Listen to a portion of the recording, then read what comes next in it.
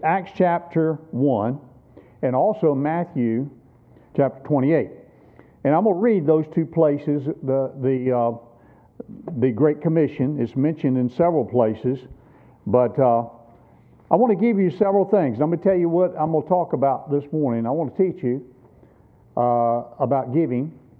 And I am not a fundraiser, but I want to raise your expectations about what God says about world evangelization. As I said on the first night, I'm not here, and of course your church is not here to pick your pocket. It's to prepare your heart. And that's really important. I don't believe that people who are provoked by men to give will give very long. But I believe if God, I don't give because of men.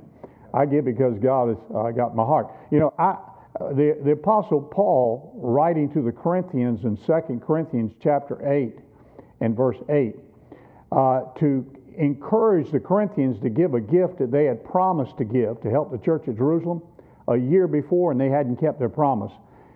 Here's how he motivated them. He says, I can't command you to do this. I speak not by commandment because of the forwardness of others. And to prove the sincerity of your love, that's a heart. He said, for ye know the grace of our Lord Jesus Christ. Though he was rich, yet for your sakes he became poor, that ye through his poverty might be made rich. Now, if that does not cause you to want to give to what Jesus gave his life for, then you won't give. And so it's all about our hearts. I'm going to talk to you about the dogma of giving. I want to talk to you about the dimensions of giving. I want to give you the dynamics of giving. And I want to end very quickly with the dilemma of giving. All D's. That's so I can remember it. Now, dogma. Do you know what dogma is? A fellow's dogmatic about something. It means that that's the way it is. There's no flexibility there. Are you with me? So when we talk about the dogma of giving, is the Bible dogmatic about giving? Now, I think all of us are practical enough to believe that if we are commanded to go into all the world and preach the gospel, that there's a cost involved in that. I mean, the gospel's free, but it's going to cost to get it there. I mean, missionaries have needs like you and I have. You either have to go or send a substitute. And I'm going to show you that we're commanded to go even though we're here. And how can you do that unless you send a substitute? I do not. If somebody would explain to me how you can do that and be responsible for the world from one place, I would listen to them. But I cannot find any other way to do that other than to support the 140 missionaries partially, whatever I give, split between them in my church. I don't know how else to do it. Just give me a formula, and I would try to do it. But I believe that is the way to do it. I'm going to read Acts chapter 1, verse 8. Jesus is given the Great Commission to his disciples before he sends up into heaven. And he says this, but ye shall receive power.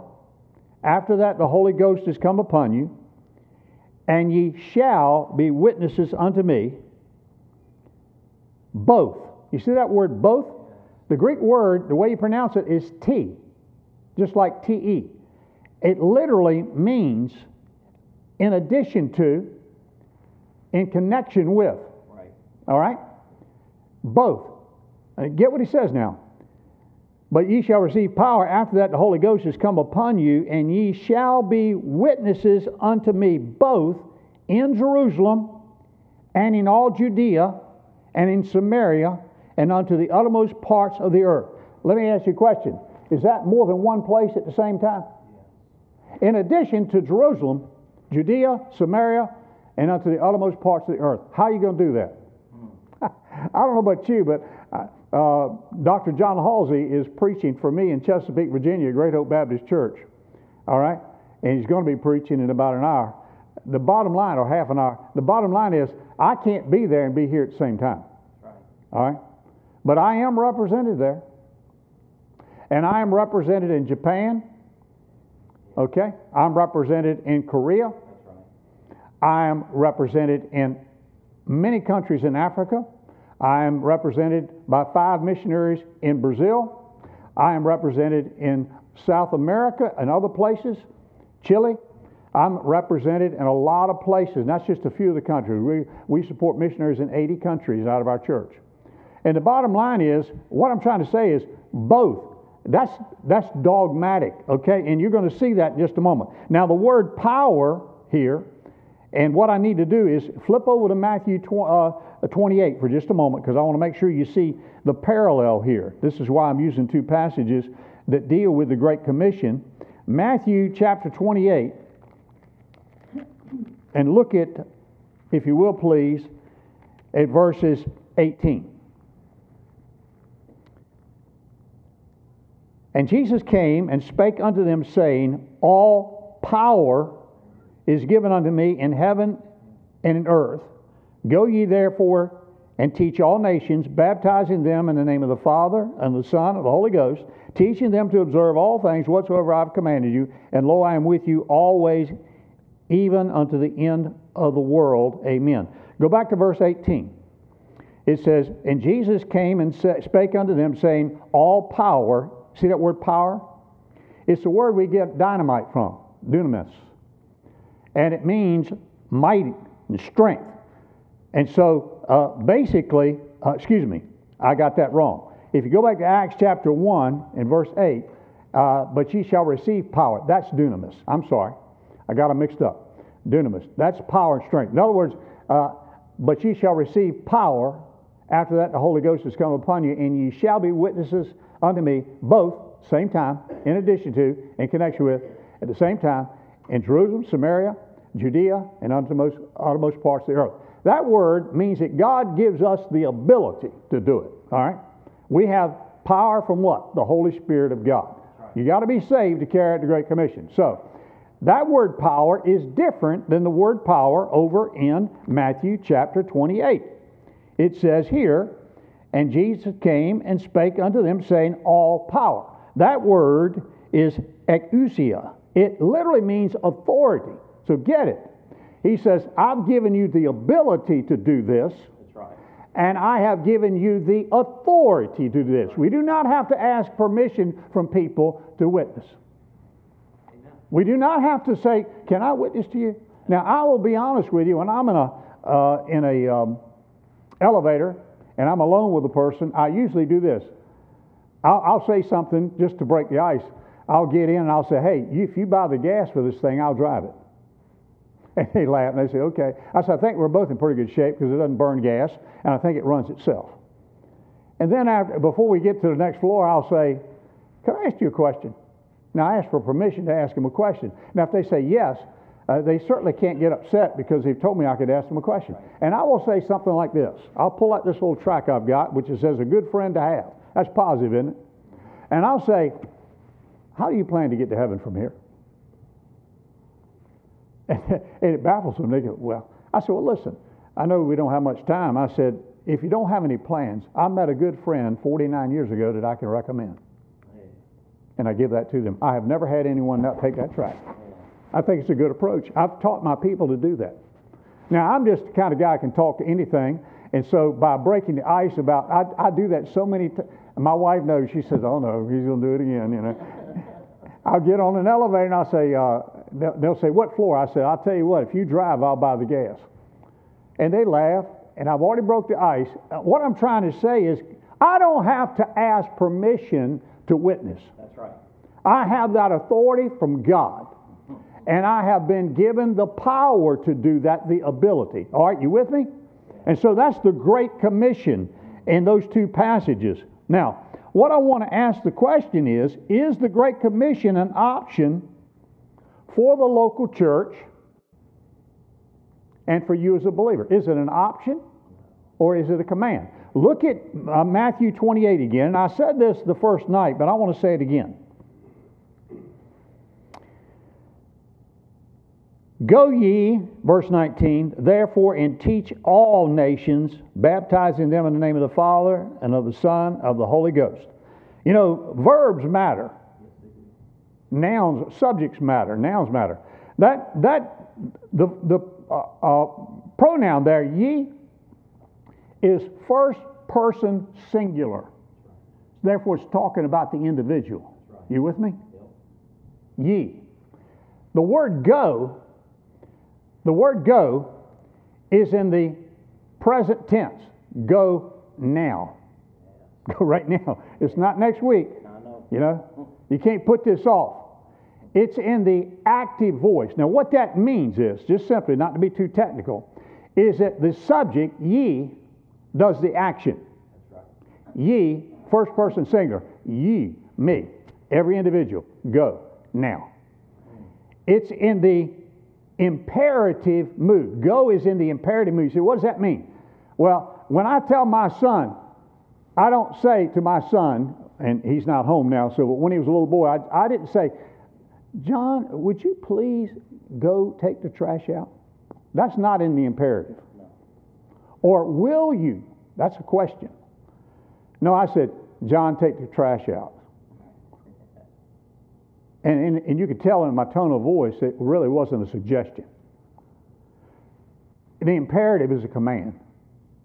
It's a command. So we are commanded to go individually into all the world and preach the gospel, Acts 1:8, both at the same time in Minster and in Japan and in Korea and in Kazakhstan and Nepal and India and all of these places. How are you going to do it? Somebody says, that's difficult. No, it isn't. It's impossible. That's right. It's impossible. And you can't afford it. You say, well, why are we here in a missions conference? Because God can. Yes. And in 2 Corinthians 9, the premise of grace given, and by the way, that's the same passage where Paul is challenging the Corinthians to make good a promise they made a year before. He's trying to convince them that they ought to make good their promise to help the church of Jerusalem. And he said this, every man, according as he purposes in his heart, so let him give. Not grudgingly or of necessity, for God loveth a cheerful. That's a hilarious giver. All right? Notice he said, every man according as he purposes in his heart. You know it's not a tithe. Can't be a tithe because a tithe is 10%. Okay? You don't have to purpose in your heart. You have to purpose in your heart to obey God, but you know how to make up your mind what you're going to give. It's 10%. So he's talking about another offering, a grace offering. He's talking about an offering beyond the regular offering or a tithe. He says, every man according to his purpose in his heart. But then he tells him how they're going to do it. And God is able That's right. to make all grace abound toward you, that ye always, having all sufficiency in all things, may abound, go forward, unto every good work. You know what he's saying? He's saying, God can. You can't, but God can. You see, folks, you need to understand, God wants you to be a channel in which He can direct funds through you to finance His program of world evangelization. Now, your pastor talked about, I made a $2 promise over 40 years ago as a 21-year-old man. And I didn't even understand it. But the preacher preached it. He'd already got me to tithe, and I thought, man, I can't do that, let alone this. I mean, really, I was just like you. I just getting started, man. And it's been the greatest journey of my life for His faith. I mean, really, if you tie finances to something, it does cause you to be serious about it, right? I mean, we're talking about our security, our living, what we do, and whether we're going to have enough to, make it. All that runs through our minds. I was just like you. And the bottom line is, I didn't have a family to take care of at that time. I was single. And so the bottom line is, I've grown in faith over the years. It amazes me, the journey. And I appreciate the fact that I got started years ago. I'll just say this. I won't tell you what we give. I don't call it a bill. That's right. I call it my biggest blessing. The electric bill is a bill. It's not a blessing. All right?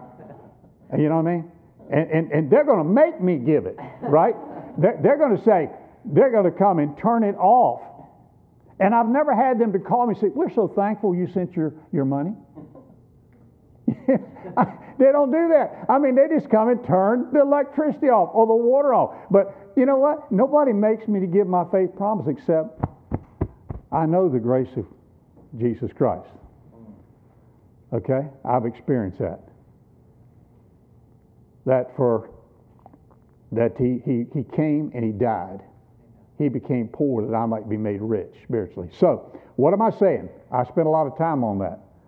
The dogma, it's dogmatic. It's not a suggestion. I want you to get that out of the way because I want to talk to you about the dimensions of giving. That's the dogma of giving, dogmatic. Can't get past the responsibility for it. The dimensions. Now, let me say this about a tithe. The tithe is 10%. That's a starting point. The tithe is a debt you owe. It belongs to God. That's what the Bible says. Faith promise, or the Bible term is grace giving, is a seed that you sow. That's right. That's right. Did you hear that? Tithing is a debt you owe. Faith promise is a seed you sow. The first way we give is the tithe. Proverbs 3:9 says, tells us that if we give, God will bless. All right? Go over to Proverbs 3:5 for just a moment. It's an interesting little statement. It says, honor the Lord with thy substance. That's talking about things, right? And the first fruits of all thine increase. So shall thy barns be filled with plenty, and thy presses shall burst forth with new wine. Mark that verse. Honor the Lord with thy first fruit. You know, if you don't give God off the top 10%, you don't honor Him. You honor God. Now, everybody says, well, I love the Lord. Really? Really? Really? Show me the money. I mean, I'm just serious. I mean, you know, show me where your heart is. You know, it's just so practical. Nobody wants to be challenged that way about money. But it's true. By the way, if you think money is bad, it's not bad. It's a great tool. Yeah. I'm glad I have some to use. The bottom line is it's a great tool, a lousy master. And the bottom line is that there are 35 parables in the New Testament, and 16 of them are about money. Apparently, Jesus believed that without substance or putting money to what we are, if there's no cost to it, then there's not a whole lot to it. John Henry Jowett said, the ministry that costs nothing accomplishes nothing. There is a cost factor to everything. We don't think about worry about things when we go down to the grocery store. We plan to spend because we're going to eat. We'll at least think the same way about the Lord Jesus Christ and what He's done for us. So the tithe is 10%. Okay? Honor the Lord with thy substance and the first fruits of all thine increase. What? And He promises, so shall thy barns be filled with plenty, thy presses shall burst out with new wine. The next way we give, there's three kinds of offerings. There's the tithe, and then there's the offerings. It says tithes and offerings. You say, what is an offering? A tithe has to be continual because the work of the ministry here of the church, it takes care of that. Everything here. So it has to be consistent, right? But offerings do not have to be consistent. Offerings are like, for instance, your roof gets torn off. It's not in the budget. You say, look, we got to put a roof on. We're going to get wet. And they take up a special offering and you put a roof on. You do it one time. You may do a lot of those over a history of a church. Maybe if the van breaks down, you say, look, we didn't know we were going to have to buy a van. It's not in the budget. And so you do that. Or somebody has goes on hard times, and you say, look, we're going to take a special offering for Brother So-and-so. Been out of work for 3 weeks. His wife's sick. He's been sick. And we want to do that. That's an offering, okay? That's not consistent. That's based on an objective, all right? So you have tithes, and then these are the dimensions of giving. But then you've got grace giving. Now, we call it faith promise so you can understand. But it's not in the Bible. The word grace is, in fact, in 2 Corinthians chapter 8 and 9, where we take the principles of faith promise, the word grace is used about 5 or 6 times there, and it's talking about giving. Every time it mentions grace, all right? And we may see that before the lesson's over. But it's grace. It's grace giving. And that's how we support our missionaries. That's the way we reach the world. Now, what is the limit to that? The tithe, the limit's 10% of whatever you make, increase. The offering is whatever you give in the offering for that particular time, for that objective. Grace giving has to be consistent too, because the missionary's needs are consistent. You understand? And so we meet the missionary's needs. And so that's the thing you need to see. That's the dimensions of giving in the New Testament. You have the tithe, you have offerings occasionally if you have a need, and you have grace giving. The tithe before the ministry here has to be consistent. Grace, it has to be consistent because those missionaries have needs. And they have a work fund, and they have to rent a building, or they have to get materials. They're not only taking care of their family, they're taking care of a ministry somewhere, a church. Let me talk to you about the dynamics of giving. And what time I need to be in? 10:20 would be good. 10:20 be good. Okay, I'm good. I'm on target. I'm okay. That's not normal for me, but I'm doing okay. All right, and so we got the dogma of giving. It's not a suggestion. And we have the dimensions of giving. But what about the dynamics of giving? This might be a little bit more of a lesson for you. What are the dynamics of giving? Well, giving is possible for all. Now, I want you to go to 2 Corinthians for just a moment. We're going to hang out there for the rest of the time, all right? 2 Corinthians. And I'm sure your pastors taught on 2 Corinthians chapter 8. Because what you have in this passage, chapters 8 and 9, is a challenge. You have the example or the testimony of the Macedonian churches, that's Philippi and Thessalonica, and how they gave to their power and beyond their power. To their power is what they could afford, but it was a sacrifice because they were poor churches. Beyond their power meant they had to trust God for it. And it's called grace. Verse 1, it says, "Moreover, brethren, we do you to wit, the witness, the grace of God bestowed on the churches of Macedonia." Now, if you don't believe this grace is giving, the word bestowed is didomi. Didomi means to give, the grace to give. And so he was talking about a gift, and then he talks about how that they gave out of deep poverty, great affliction. And in verse 3, "For to their power," 2 Corinthians chapter 8 is where we're at, "For to their power I bear record, yea, and beyond their power they were willing themselves." And it goes on and on. They gave, and he uses them as an example and testimony to the Corinthians who'd made a promise a year before, which had provoked the Macedonians to give in the first place. But they haven't made good their promise. In fact, if you look at verse 10, he says, "And herein I give my advice, for this is expedient," is to your advantage, "for you who have begun before not only to do, but also to be forward a year ago." Look at chapter 9. Look at verse 2. "For I know the forwardness of your mind, for which I boast of you to them of Macedonia, that Achaia," Achaia is the province where Corinth was located, "was ready," here it is, "a year ago, and your zeal hath provoked very many." So what is he saying? He's saying, you need to give this gift that you've promised. Now, that's the context. But what I want to show you, the first dynamic of giving is possible for everyone. Everyone can give. Look at verse 7 of chapter 9. "Every man," what does that mean? It means every man. "Every man, according as he purposes in his heart, so let him give, not grudgingly or of necessity, for God loveth a cheerful giver." You remember the widow's mite in Mark chapter 12, verse 42? You remember Jesus was sitting over watching people go by the treasury and the temple, and the rich men gave out of their abundance. Now, we give them a hard time, but there's nothing wrong with giving out of your abundance. In fact, if you put your missions giving in your budget, there's nothing wrong with that. You say, "Well, that's not faith." Yes, it is, because you're saying, "I'm going to have a job next week or next year," right? There's a certain amount of faith. If your tires go bad on your car and you have to have another bill and you have to give your faith promise and do that, it'll become a sacrifice. All right? But giving out of your abundance is not a problem. It is God that giveth thee the ability to get wealth. Some people can make money. Did you know that? I am not one of those pious preachers that believes it's okay, that you're a bad person because you made some money. I have people in my church in business. I said, "Look, hey, it's not what you have, it's what has you." I said, if you're in business to make money, I hope you make a lot of it. Amen. I mean, why would you go on? Now, liberals believe that. They believe that They believe that it's a sin. You know what sin is? Your personal property. I think we had a president said, you didn't do that.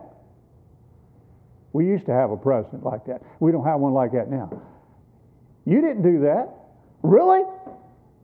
Really? I didn't start this business. I didn't work my fingers to the bone 14 hours a day trying to get... See, I think that's fine.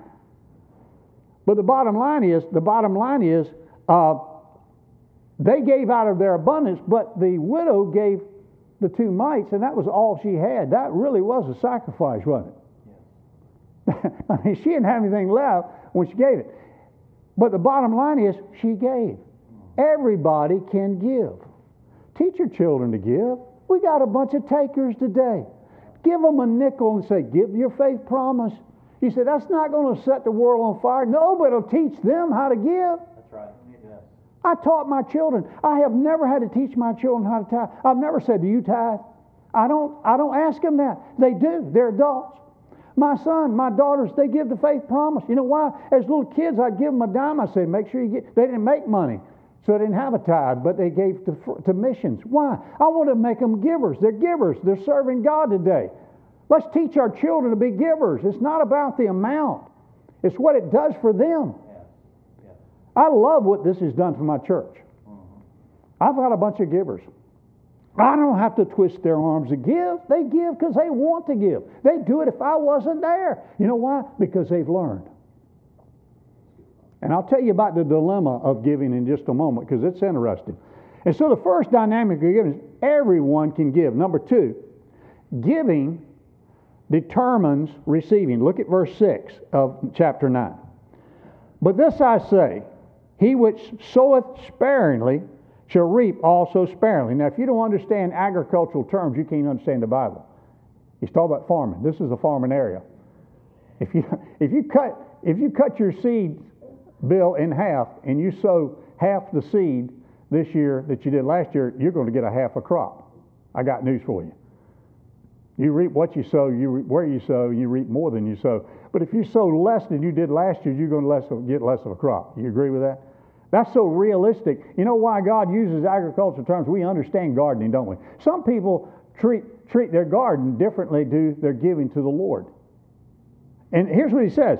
But this I say, he which soweth sparingly shall reap also sparingly. He which soweth bountifully shall reap also bountifully. Don't you agree with that? I mean, that just makes sense to the garden. It makes sense with God.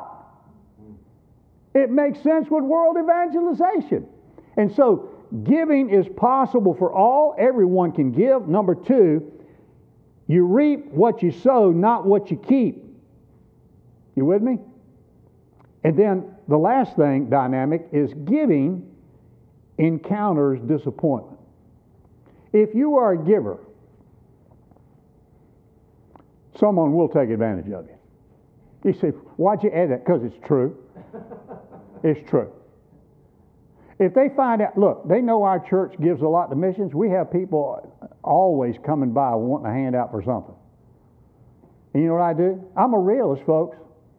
I walk out and I say, you really? You have a need? I said, let me see your car. I walk out there and they got a nice car, you know. I walk over and I look in the front seat, there's a pack of cigarettes, there's a beer can. I said, you don't need my money. You say, oh, that's not Christian. Yes, it is. No, Christians shouldn't be stupid, okay? You can't teach stupid. Did you know that? Amen. You can't teach stupid. I go over there and look and see what they got. I say, I had an older lady. She's the sweetest old lady you ever seen in your life. She came in. I would want her to be my grandma when I saw her. She walked into our church and she said, I need money for gas. I said, bless your heart. I was convinced she was legitimate. And I said, you know what? We got plenty of gas out in our shop. And she's trying to stop me the whole way. And I said, no, I wasn't going to give her any money. I said, I got gas. And I mean, we got cans of gas out there. And I said, I brought one out there. And she's kind of fiddling and everything. And I opened her tank and I poured in and it runs out. I said, ma'am, you got a full tank. 2 months later, she forgot she'd come by. And she shows up on a Sunday night in our lobby. I'm just telling you, this is the way it is. She shows up in our lobby and she said, I need money for gas. I said, aren't you that little old lady that came by that had a full tank of gas? And she went, oh. And she turned around and walked out. I'm not saying we should be stupid, folks. But I'll tell you this, I would rather, Jesus had 12 disciples and one was a devil. Now, Jesus extended a hand of friendship when he came to the garden and he kissed him. And Jesus called him a friend. And he knew, he said, betray us, Judas Iscariot. He betray us, the Son of God, with a kiss, Judas? And he still extended friendship. I'm just saying, I would rather support 140 missionaries like we do, and one of them not be legitimate and taking the money and not doing anything, than not to support anyone, because I was afraid to give. You understand? There's some people that won't give unless somebody else gives. I don't care what other people do. That's right. That's right. This thing's between me and God. That's right. And the truth of the matter is, the dynamics of giving, everyone can give something. Everyone can be involved. God will let His children be involved in His great program because He's commanded us to do it. And God has never commanded us to do anything that He did not provide for. And the premise is God will finance His program of world evangelization because it's impossible for you to do, but He will use us. And if you give, someone will take advantage of you. Let me end with the dilemma. That's the dynamics of giving. The dilemma of giving is this. I can't teach you to give. Your pastor can't teach you to give. Now, someone can motivate you to give because of their example. Do you know how long it takes you to learn what you're doing here? If you've never been involved in Faith Promise, it'll take you 3 years to really learn it. You can participate those 3 years, but it'll take you 3 years to get it. I tell pastors, now I'm not saying everybody's the same. It may take you 1 year. But I promise you, if you participate 3 years, you will learn to give. You'll become a giver. I'll tell you what, I can't teach you to give. You know what? You have to give to learn to give. That's the only way you can do it. That's the dilemma. No one, I can't do your praying for you. I can pray for you, but I can't pray for you. I can't do your giving for you. Okay? There's something I cannot do for you. I cannot take a first step for you. But I will tell you this, you can be motivated by the Lord Jesus Christ. Christ can motivate you to give. I want you to go to 2 Corinthians 8 and look at verse 8 and verse 9. And I started with this and I'll end with this. I speak not by commandment, but by occasion of the forwardness of others. Now, the forwardness of others is that Corinth had said, we're going to give to help the church at Jerusalem in a drought. And that word got back to the Macedonians, and they said, well, if Corinth's going to do something, we want to do something. But they were poor and they were afflicted, but they gave to their power, verse 3 of chapter 8.